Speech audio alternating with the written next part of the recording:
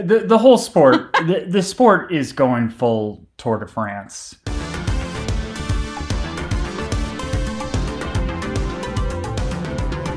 Hey there, welcome to Hot Takedown, the show where the hot takes of the sports world meet the numbers that prove them right or tear them down.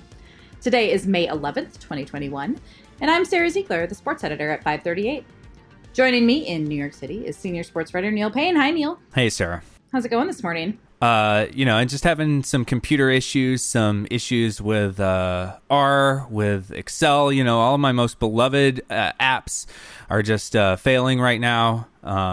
It's a tragedy. Yeah, it's a Greek tragedy. I'm pretty sure they dealt with Excel crashing also. I think you're right.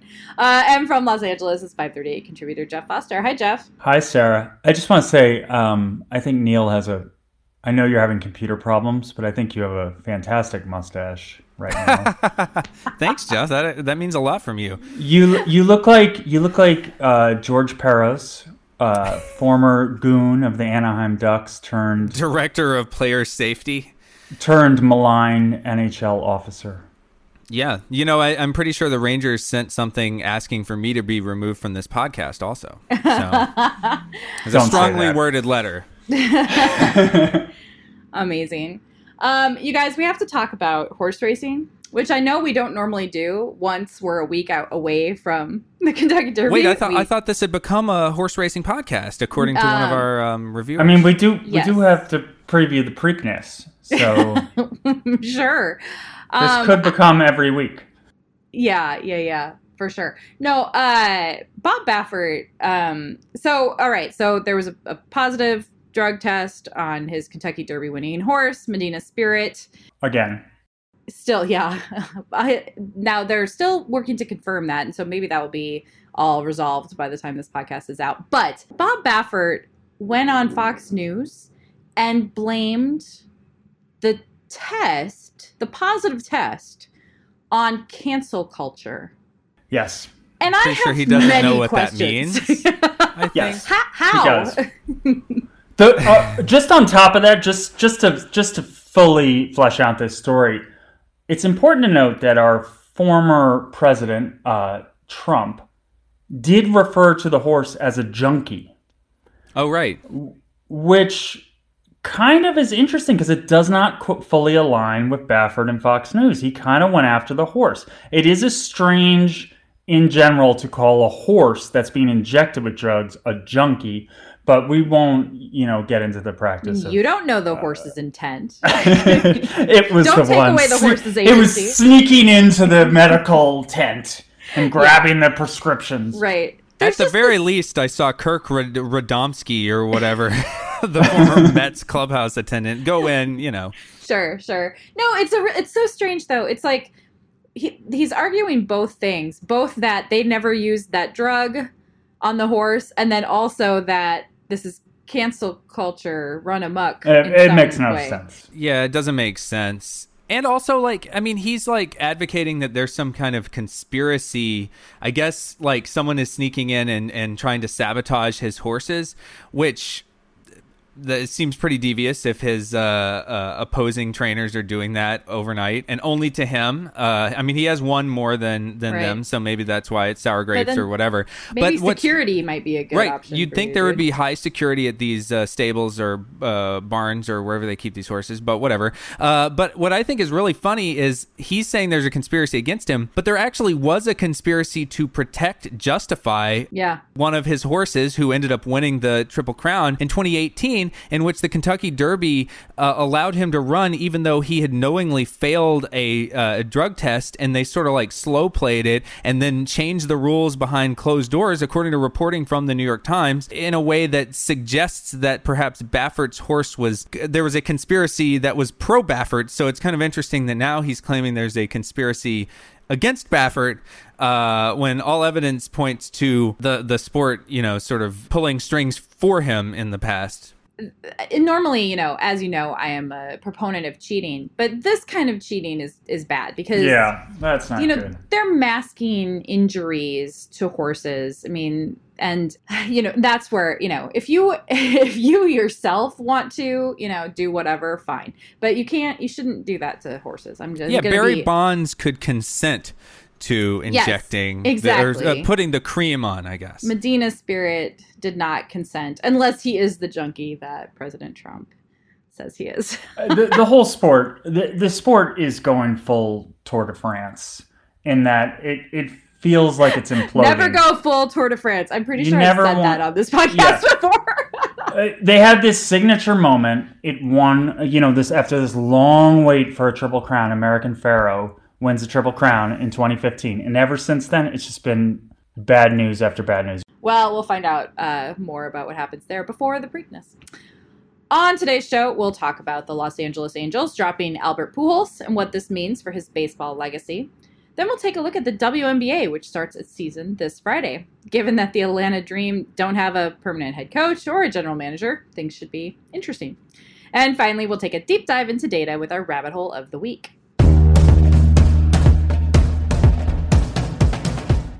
Last Thursday, the Los Angeles Angels announced that they had designated Albert Pujols for assignment. The 41-year-old was in the final year of a 10-year, $240 million contract. It's not yet known whether Pujols will land somewhere else or retire just 33 homers shy of hitting 700. What is known is how basically everyone in baseball feels about the contract the Angels gave Pujols back in December 2011 before his age 32 season. On The Athletic baseball show, Ken Rosenthal was asked where, in retrospect, the contract ranked among the worst moves of all time, and if any player could rival Pujols as the holder of the worst contract. It's not the most glorious of competitions, but that player is Miguel Cabrera, who very well could meet the same fate as Pujols at some point. He is signed through 2023. His original deal with the Tigers, or second deal with the Tigers, 8 years, $248 million. So he has this season and 2 more remaining. And right now, for that entire period, he's at 4.6 WAR. So that's even less than Pujols did over his 10 years with the Angels. Now, granted, it's fewer seasons, but it's not like Miggy's putting up 3 or 4 win seasons right now. They're negatives. And he's off to a horrible start as well.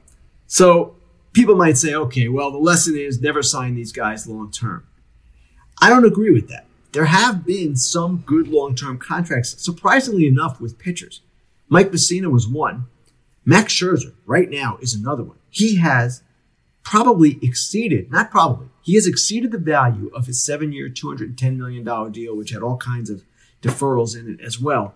And I believe that we're going to see some of the younger stars who have signed contracts in recent years, Bryce Harper, Manny Machado, Fernando Tatis Jr., because they signed at a younger age, the teams will get more value out of those deals than they might have with Miggy or with Albert Pujols, who signed when they were in their 30s. Neil, you've looked at players who made a Hall of Fame case for themselves later in their careers.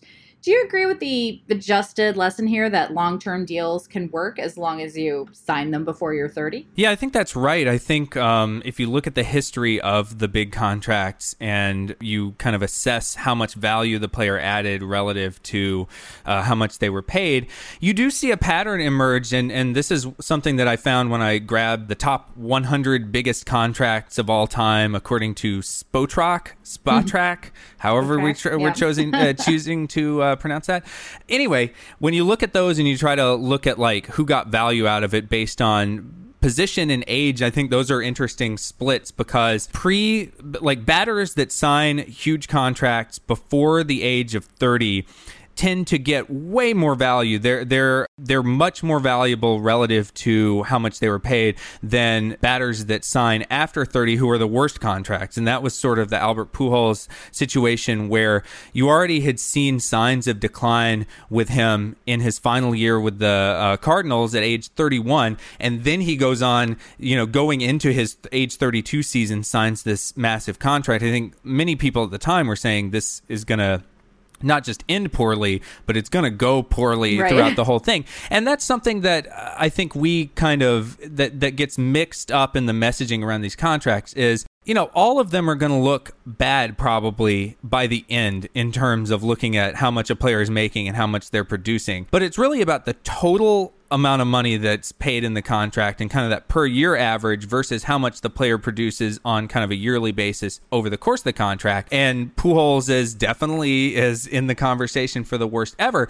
What I thought was interesting about the splits, though, is that for pitchers, it's a little bit the opposite, where pitchers that sign contracts before age 30 actually look a lot worse than pitchers that sign contracts after age 30. And there may be something there about just, I think we've spoken about this with pitchers before, that this idea that durability is something that you kind of prove early in your career. So if you're like a Max Scherzer, and you've proven that you can actually pitch, a lot of innings after your age, your early 20s, I guess, toward your 30s, then those guys tend to hold up pretty well. I mean, you look at other guys like Randy Johnson, Justin Verlander until recently. A lot of those guys maintain their value deep into their mid 30s or late 30s. And so in some ways, giving a pitcher a contract early, you expose yourself to we're not really sure about this guy's durability yet. It's still kind of up in the air. Whereas definitely giving the batters the contracts early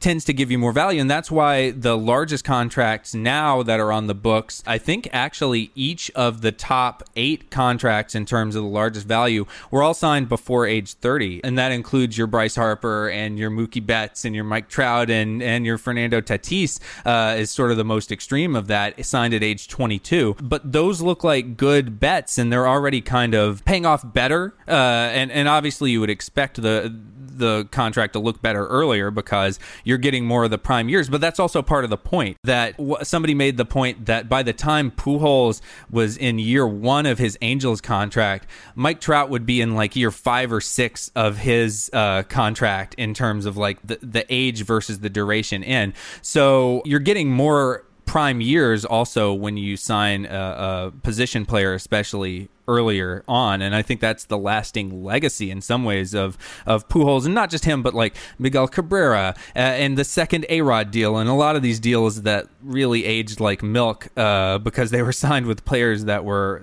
old, frankly.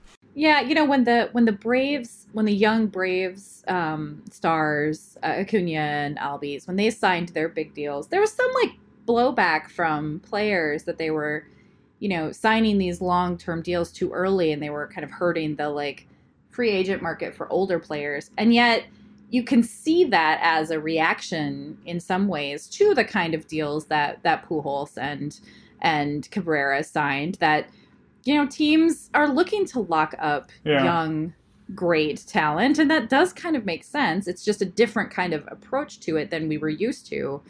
And I mean, I understand why older free agents aren't thrilled about that, but they should be mad at Albert Pujols, not at, but you could say older free agents are making it bad for older free agents by not performing on the field. I mean, I just don't think we're going to see, just based on the last few off seasons, I don't think we'll see a big deal like the Pujols deal to a player at that age ever again. Now, in the Angels' defense, I will say it was very competitive, and he was the best player in baseball at the time. And I don't think they thought they were going to get the full run of the contract even at the time. I mean, that's sort of what you do. You make these guys want big contracts, so you kind of have to make a long contract to land the player. It kind of reminds me of when the Mets got Pedro Martinez at the end of his career, and they gave him 4 years, and it was just very clear he was not going to be good for 4 years. But it was kind of we'll take the 2 good years and then the 2 sunk cost years because it's still worth it. He's that good right now. The problem with Pujols is that he was never that good right now. It almost seemed like the decline started the second he got to Los Angeles. And I think they really were not expecting that 2012, 13, 14, 15 to be as unproductive comparatively as they were. Yeah, I mean, it's a sad way for someone who was a star, someone who did have a really brilliant start to his career. It's a sad way for it to end. Though maybe there's never any great way, Right. Yeah, I would imagine most great players don't go out perfectly gracefully because it is such a Pujols, to hear him, some of the reporting around it, he still thinks that he can contribute, which is sort of flies in the face of his statistics, not just this year, but the past 4 or 5 years. But he still has that belief, and that belief is what made him Albert Pujols in the first place. So it is sort of, I think there's always going to be that tension there at the end of a great player's career where they're kind of the last to know, right? Yeah, when they can't do it anymore, they're the last to admit it. We have seen players do it. First of all, I'm outspoken, and I really hate the around the country goodbye tour where each the team Derek Jeter given, Memorial giving tour. That was but the worst. it wasn't just Jeter. It wasn't just Jeter. It was also Rivera. We saw this with Ortiz for sure. We saw this with Chipper Jones. There are a handful of Hall of Fame caliber players who have been able to announce before the. And actually, you look at the numbers of Chipper Jones and Rivera and Ortiz in particular, they were Ortiz was great that last year. They were really, really good their last year. Yeah. So there is a way to do it, and you go around and you get cowboy boots and surfboards and gifts from the gifts from the opposing team in whatever state. That made me. I remember seeing the Jeter thing in Minnesota, and I was like, "Are you kidding me with this? Stop it!" It's so strange. It's a terrible. We hate the Yankees, guys. Come on. At least give him a passive-aggressive type of gift. I don't know what that would be, but try to figure that out. Fielding lessons? Yeah, right.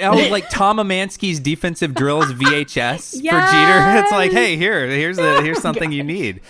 Yeah, that would I'm also, perfect. And I'm interested also around it does kind of make sense that the Angels would do it this year, but also it's the last year of the contract. You can kind of, there's not a massive amount that you would need to buy out, but it is interesting that the sunk cost fallacy definitely seemed to play a big role in why they didn't do it earlier, right? Because as we've been saying, Pujols, it was pretty clear, not just this year, but really he's been a below replacement or generously at replacement level player since 2017. And so at any point in that, you could have probably negotiated some kind of buyout and at least try to kind of move on. But he was in this weird liminal space between being the face of the franchise and arguably the face of baseball, if you look back to the previous decade. And so it's do you cut that guy even if he's not performing? Maybe you're holding out hope that he can kind of rediscover it. He had a lot of injuries, so maybe each time it was sort of oh, well, he's rehabbed it. He's maybe feeling a little better. He probably felt like he was in the best shape of his life every spring training because every player does. And so, you could tell yourself maybe that it just makes sense to kind of keep him around. But it really is, I think, also the sunk cost fallacy of we're paying this guy how much? Yeah. And we're going to pay him how much to go away? Well, right. No, he's being paid this much. He's going to be hitting in the middle of our lineup every day, even if that makes Mike Trout not make the playoffs. I mean, that's the thing about baseball, right? You always think you can turn a corner. I mean, if you're, you can be the worst team in the league and still have a chance to win a game. You always think all I got to do is put together a little run, right? As a team or as a player. And it's hard to let go of that idea, even when it doesn't make sense, financially or with the bigger picture. The cost benefit there isn't there, and it hasn't been there for a while. And I think another factor is that the power relatively kind of hung around, so it makes it tantalizing. It makes you think that player is still possible. The player you signed on to. But at the end of the day, getting 23 home runs on 600 plate appearances is not really that impressive, right? Not anymore. In 2017 or 2018, it's not what 23 home runs was 20 years before or 30 years before. Now this year it might be. This year it'd be great. Right. That de-juiced ball. He's a weird. His decline is strange because the power seemed to stay there, but he never was one of these hitters. He still doesn't strike out very much.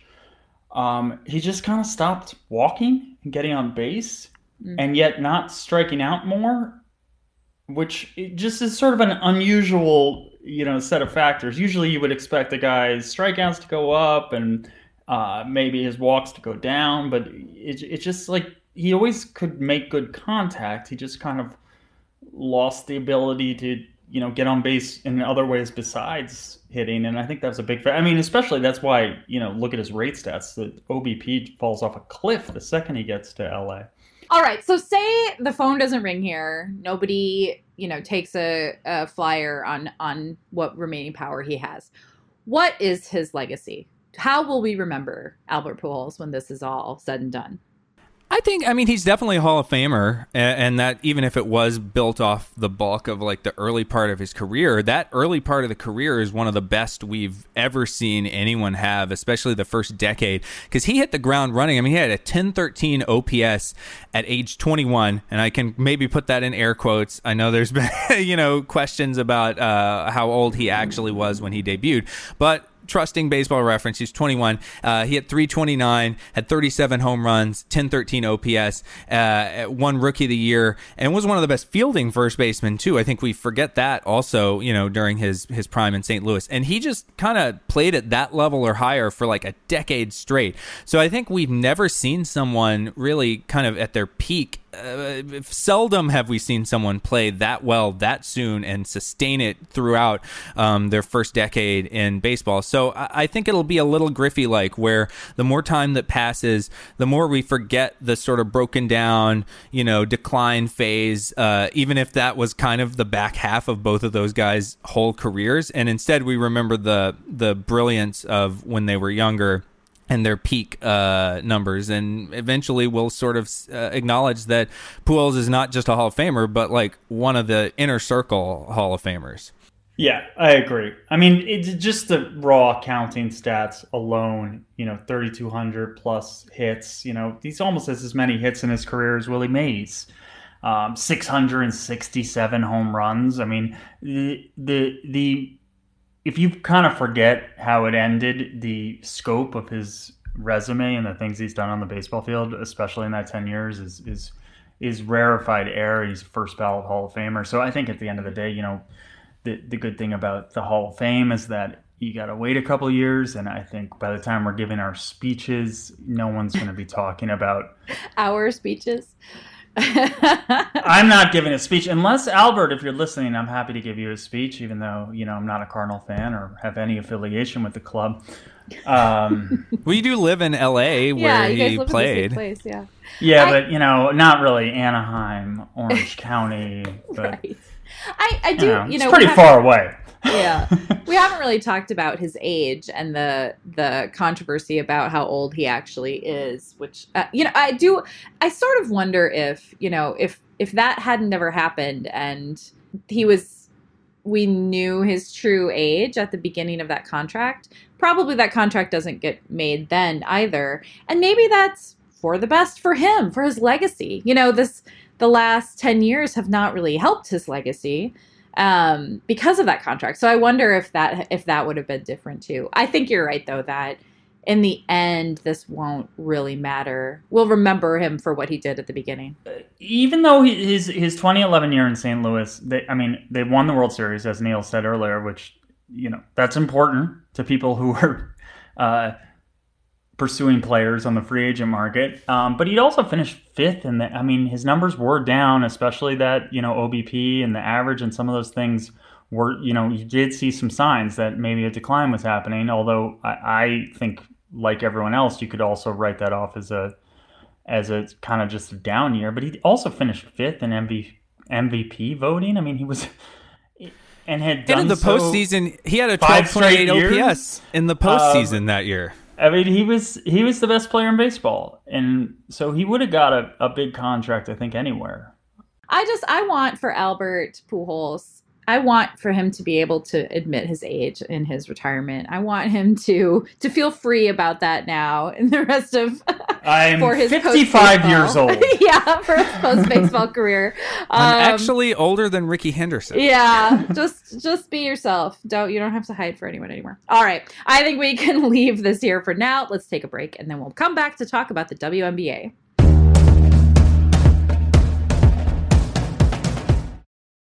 The WNBA season starts on Friday, but there has already been a fair amount of drama in the lead up to the regular season. Injuries have rocked the league. The Las Vegas Aces lost 6-time All-WNBA forward Angel McCoughtry, who tore her ACL in a preseason game. And Minnesota Lynx rookie Renaya Davis is out indefinitely after suffering a stress fracture in her foot. There have also been some interesting transactions. The Chicago Sky abruptly traded Gabby Williams to the LA Sparks after first suspending her for the season, reportedly over her plans not to play for the Sky before the Summer Olympics. But maybe the biggest news came from Atlanta, which drafted March Madness breakout star Aari McDonald, but is down both a general manager and now a head coach. Nikki Collin traded the dream job, no pun intended, for the chance to run Baylor's women's basketball program. On the Locked On Women's Basketball podcast, our 538 colleague Howard Megdal talked about why the move made sense for Collin. You know, Nikki's going to make a great head coach at Baylor, I believe. A real fit, a real understanding for how the college game works. A lot of the reasons that we talked about why I thought she was going to do so well in Atlanta. You know, Kennedy Carter's in year 2. Aari McDonald's a rookie, and the idea was, well, this is somebody who understands the mind of the young player, who understands how to get pieces to fit together. And these are the types of things that, if anything, are going to serve her even better at the college level. So this move and the timing of it, coming just before the start of the WNBA season, obviously puts the Dream in a little bit of a bind. But Neil, do you think Baylor was just a better fit for Collin, or does it say something about the WNBA that coaches are going back to that college level? Well, yeah, I mean, I think the Baylor job is probably like one of the best jobs in women's college basketball. And so if it had been some other school that came knocking, she probably wouldn't do it. I mean, I don't have like great insight into what her decision-making process was on that, but it does seem like I kind of agree that if you stay with the Dream, they're projected to not be all that great. I mean, you know, they could be kind of interesting, but it's kind of a developmental type of role. Whereas if you go to Baylor, I mean, this team just came off of very nearly going to the Final Four. They were champions a couple years ago. So this is one of the best programs in women's college basketball. And presumably you can kind of build on that success and win right away and keep winning for a long time, just based on how long Kim Mulkey was there. So I kind of see that as being more of the factor of just sort of like, would you rather be in a developmental kind of, you know, rebuilding situation in the pros, or would you rather go into like a really great situation where you can win right away and win for a long time in one of the prestige college programs? I think that's right. It's very, very unusual for a job like this Baylor job in both the women's side and the men's side to open up. Generally, if you're a coach of one of these programs that's been consistently good for a while and you've won 3 national championships, you stay there indefinitely. Yeah. You know, you look at like how long Pat Summitt was there, how long Tara Vanderveer's been there, how long Coach K has been in that job, which is sort of in the ballpark of equivalent job on the men's side. You don't go because the program is kind of recruiting itself at that point. The thing's kind of on autopilot. You're getting all the best players. You're not out there, you know, staying overnight in people's houses trying to get, scramble for a 3-star prospect or something like that and competing with all these other schools. The best players come to you. So the most difficult part of the college job is a little bit removed from the equation, which is the recruiting. That being said, it was unusual. Kim Mulkey, obviously connections to LSU and from Louisiana. So, having won another national championship, it was time for her to kind of go back to her roots. So there's and that only happened recently. So it's a rare set of circumstances that open this job. And the timing, obviously, with the start of the WNBA, it's not ideal, but at the same time, the job's not going to be open in a couple weeks. So yeah, I'm sure she wasn't happy with it. Yeah. And now I do wonder, like, I don't have numbers to back this up, but I'm curious what you guys think. Where I do think that in women's basketball, college the college level is sort of closer in prestige or popularity, or just what people would be excited to be associated with to the pros than on the men's side, where sort of college programs, unless maybe it is like, hey, if the Duke job came open, I'm sure there's a lot of NBA coaches that would go for that. But it does seem a little bit like the college level is more on the same level of, interest, popularity, prestige as the pro level on the women's side than on the men's side. I don't know. I feel like maybe this is wrong, but I feel like for both men's and women's basketball, there are people who are pro coaches and just want to coach pros and don't want it. I mean, you're right that in the Baylor case, it's not the recruiting is just not as much of an issue, but don't want to deal with recruiting, don't want to deal with kids, don't want to deal with the immaturity and the teaching kids. They want to deal with professionals. And then there are some people who have a heart for students and want to be around students and don't really want to deal with the egos of the pro game. I mean, you see that sometimes with coaches for both men and women who go kind of back and forth between college and the NBA, college and the WNBA. I think of like Carolyn Peck, who, led Purdue to a national championship, coached then for the Orlando WNBA team, and then went back to college. I feel like it's not, I think that this wouldn't be quite so dramatic if it hadn't happened like right before the season started, and that's just a function of where the WNBA season falls in the college kind of calendar, and that it's different in the NBA because the NBA season is more closely aligned with college basketball, so you're not going to usually see this happen so fast. Yeah, that's a great point about like the nature of it being almost like opposite on the calendar probably played like a rather large role also. Yeah, I mean, timing. There's so Lindsay Gottlieb just was hired to coach the USC women's basketball team away from an assistant job in the NBA, which, and it was just an assistant, not a head coach, obviously. But that didn't no one was like, oh my God, she's leaving the pros for college. No one even cared about that. No one even paid attention except that, oh, cool, she's going to coach USC. So I do think that just the timing and the kind of bind it left, the dream in, also in Nikki Collins' defense, they don't have a GM. It is a little bit of a messy situation for a coach. So it's not, it wasn't like the ideal pro situation. And of course, the team is going to be younger and struggle a little bit. So I do think it kind of looked bad, but I'm not sure it was really indicative of anything. Maybe. I think you're right. I think some coaches are better equipped just by the nature of their personalities and how they work with young players are better equipped for college, and others are better dealing with professionals and those sets of egos and personalities that come with it.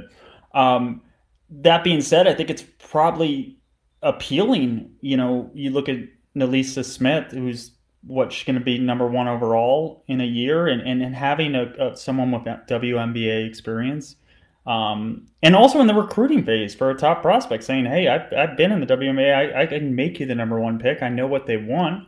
That's a good. That's sort of what Calipari's been doing for years. Is recruiting players by saying, "You want to be a top 5 NBA pick? Come join my team. I can get you there."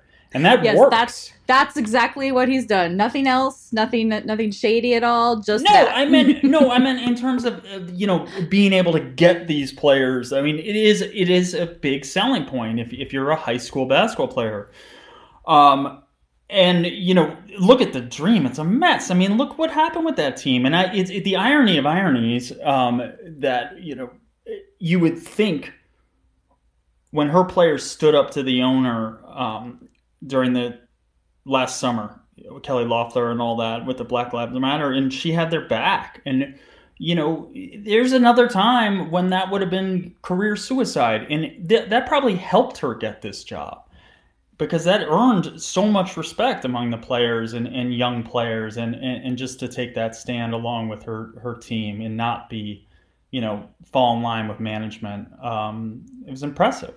Yeah, I do wonder if that helps her at Baylor. I mean, Baylor is well, Kim Mulkey got herself in trouble with outside of Baylor by standing up for Baylor and their problems there. Yeah, it's an interesting place, and I do wonder exactly how Nikki Collin will fit in, or how much latitude she'll have there. Are you saying the Waco, Texas of it all? I am saying, yeah, I'm carefully saying it's the not Waco, Atlanta. Texas of it all. Yeah. So it is a different kind of environment. All right. Well, so setting aside the dream for a moment, I want to talk more broadly about the league, because we have very exciting news that our Hot Takedown listeners are getting early. So tomorrow we are rolling out WNBA predictions on the site for the first time. We built a WNBA model and with predictions for games and for who will win it all. So Neil, could you talk a little bit about what goes into making a new prediction model, and if anything is different about this WNBA model from the other leagues that we cover? Yeah, it's pretty similar to what we've done for other leagues, just because that's kind of a proven formula that we think it does a pretty good job. I would say it probably doesn't beat Vegas and not the Las Vegas Aces in predictions, but it kind of gives you a snapshot of how strong each team is at each time. And so, yeah, it's kind of the next logical sport for us to add was the WNBA going into this season. And so my colleagues, Jay Boyce and Ryan Best, they built the model. They gathered data going back to 1997, the start of the WNBA, and just sort of built it. It's similar in the way that we started out with football and with baseball and some of these other ones. The NBA model is a little bit different because it uses player ratings, whereas this one is not going to be that. It's not going to have like injuries necessarily show up in the same way. It's kind of similar to football, where like you have to give it a little time to show up in a team's performance if someone is out. But it does take into account all the usual like home court, playoff bonuses where we found that favored teams tend to do better in the playoffs than they do in the regular season. We also, an interesting difference was that WNBA teams that things reshuffle more during the offseason. I think this is a great illustration. This particular offseason was a great illustration of that, with a lot of players on the move, a lot of players who sat out last year coming back, maybe a lot of players who were injured also returning. And so we found that in order to set up teams' preseason rating in the WNBA, you have to regress them to the mean by 50%, which in baseball and football, that number is only 33%, roughly a third, which I found interesting, that difference in how you kind of set things in the preseason. But aside from that, it's very similar to the other models. And then we simulate out the season 100,000 times and track how often each team wins. And, since it is heavily based on last year, kind of regress to the mean, the Storm, who really, I think not enough was said about how historic the season that they had was last year. They only lost 4 times all year. Their peak ELO rating by the end of the WNBA Finals was the second best ever, only trailing the 2000 Houston Comets. And so when you regress them back to the mean and then simulate the season, they still have a 33% chance of winning the finals, according to our preseason model. But of course, there's a lot of things that have changed, especially with that team, which went on a crazy flurry of trades in like a week's period. They traded away some of their best players, had the number 1 overall pick, then traded the number 1 overall pick for other players. Like, it was a very strange offseason to see from the defending champs. And so I think that's why there's a lot of uncertainty also in the model going into a new season, is stuff like that can happen in the WNBA. Yeah, so the Storm we give them a 1 in 3 chance of winning it all, which is like, it feels really high, but also they're really good. So I guess that makes sense. We give them a, better than 50% chance of making the finals, which is kind of wild. And then we've got the Aces and the Sun right behind them, which also sort of like, that's kind of, what last year sort of looked like, followed by the Sparks and the Lynx. I think this is going to be really fun to be able to track these teams like this, and see, the ebb and flow of a season from this perspective.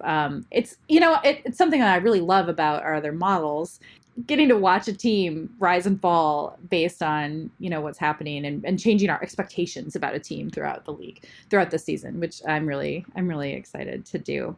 So those predictions will be live on the site tomorrow, which we're super excited about. Neil has a story explaining them all, so you can read Neil's words about the model tomorrow as well. All right. Well, we can take a break right now. We'll be back in a moment for our rabbit hole of the week.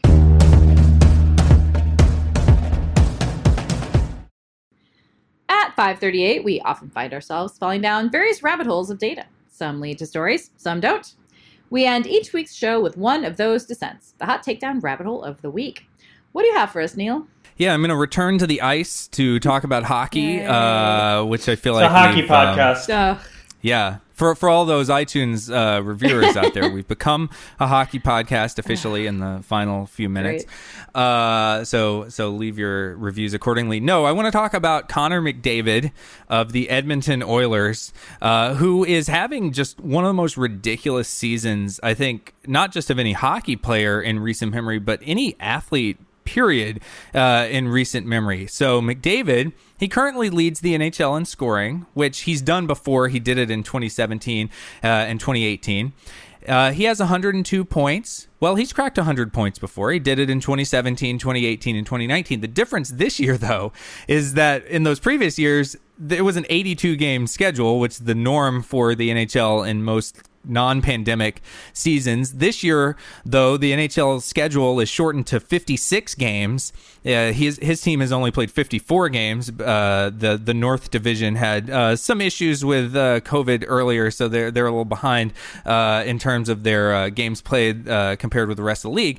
Anyway, McDavid, he's got 33 goals and 69 assists for 102 points in 54 games. The idea that someone could reach this benchmark, because 100 points is like this magic number in the NHL, where if you reach that, you are having a really good offensive season. Usually it leads the league. If you're at that or a little bit above that. There have been some seasons, particularly during the dead puck era of days gone by, aka my childhood, in which no one scored 100 points. The league leader would be in the mid to high 90s, and there was a lot of hand-wringing around that. But I don't think anyone thought going into this season that someone could actually crack 100 points in a 56-game schedule. And if you had to guess who it would be, yes, it would be McDavid. But just the sheer pace that you would need to do that, you would need to score 1.79 points per game, which over a full 82-game schedule would work out to 146 points,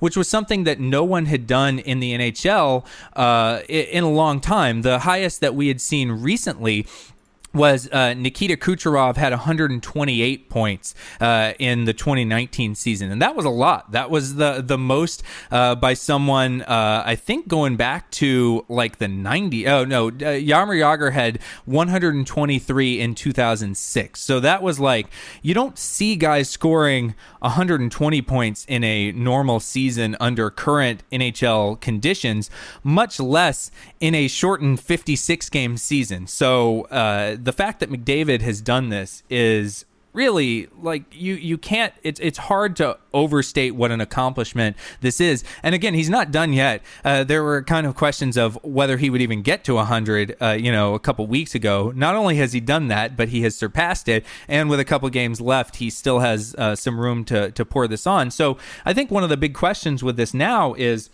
just where does this rank all time in terms of historically great seasons? It's something that, again, if you're just looking at the most points anyone has ever scored in a season, you probably won't, and you don't know the context around this year, you won't necessarily understand the magnitude of it. For instance, 102 points in a season is only tied for 221st all time on the list of greatest scoring seasons in the history of hockey.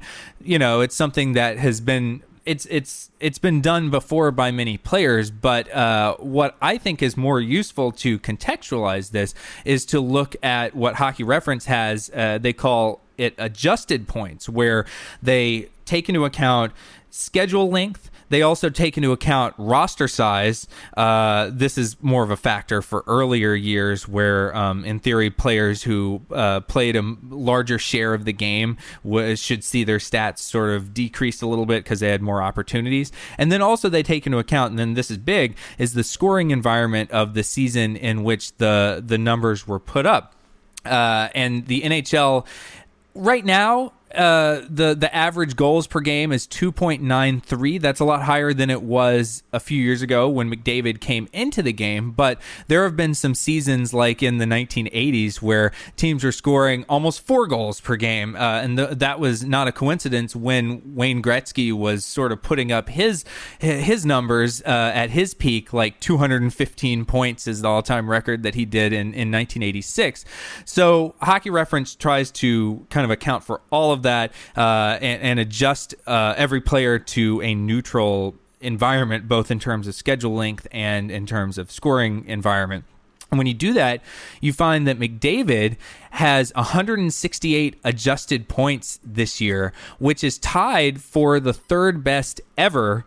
And I should also put a little bit of an asterisk on the number 1 and the number 3, the other guy tied with McDavid, which were done by Howie Morenz and Cooney Wieland, because both of those guys did it in the 1920s.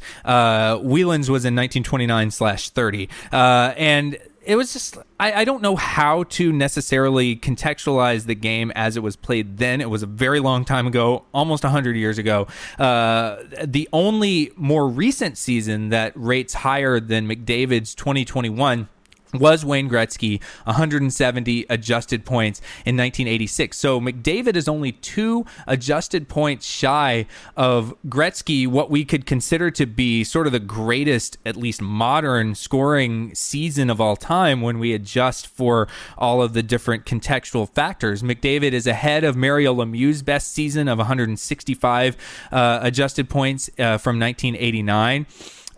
He's ahead of Jágr's best season, which was 1999, only 145 adjusted points. And really ahead of all of the other seasons in there. There's anytime you're ahead of Gretzky seasons and Lemieux seasons from the 1980s in any stat ever, you are in territory where we're talking about one of the best, if not the best seasons ever. So we'll see where McDavid ends up. Like I said, he has a couple more games left. He could maybe bump up, juice that 168 number, maybe make a run at Gretzky. He probably won't make a run at Howie Morenz, who was at 190. I'm sort of arbitrarily choosing to maybe think about discarding that one when talking about it. But shout out to Howie, great player, of course. Just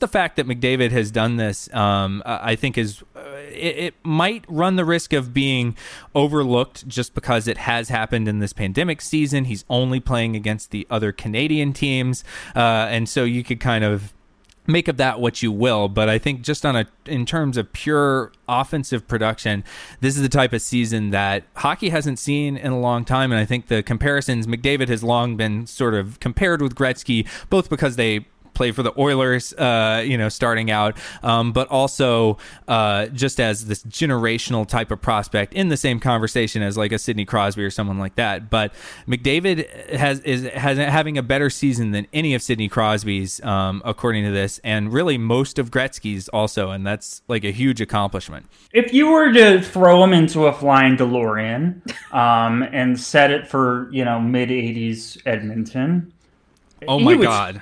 He would score 200 easily, very easily.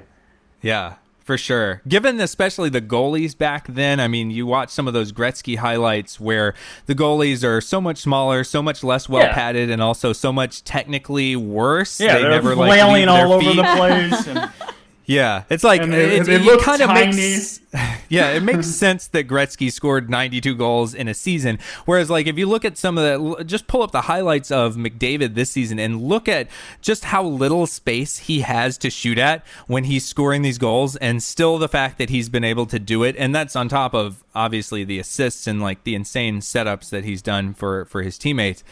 It really is like on just another level. And I think it is fair. You could kind of make the case, at least, that this is the greatest, at least offensive season by anyone in hockey history. I have this image now of Connor McDavid in a DeLorean going back to the 80s, but taking the today modern like hockey padding and like ideas about goaltending with him. So his team, so his team like has this amazing new goal scorer, but also like the modern goalie technology, and they just run away with it in the 80s, and they change history. It's a retelling of Back to the Future that I think we should get made like immediately, you guys. Although we do know from the Terminator franchise that you can only take genetic material back in time with you. So it'd be a naked Connor McDavid would emerge in a parking lot. He would have the knowledge. Right. Sorry. He can't take that's that right. away. Sorry. He could go up to Grant Fuhrer and say, "Hey, Grant, why don't you get some bigger pads?" Right. Drop down to your knees every once in a while. You know, a lot of that's goals are not scored down there. Why are your pads so small? It doesn't make sense. Make them bigger. Get that blocker bigger. Get those leg pads a little wider. All right. Well, thank you for that rabbit hole, Neil. That will do it for this week's show. We will be back in your feed next Tuesday. If you like what you heard, please subscribe. If you are subscribed, please rate and review us on your podcast app of choice. It helps new people discover the show. You can also email us at podcast@538.com to let us know what you think. Our podcast producer is Sarah Shackett. Tony Chow is in the virtual control room. And our podcast commissioner is Chad Matlin. For Neil and Jeff, I'm Sarah. Thanks for listening. Talk to you next time.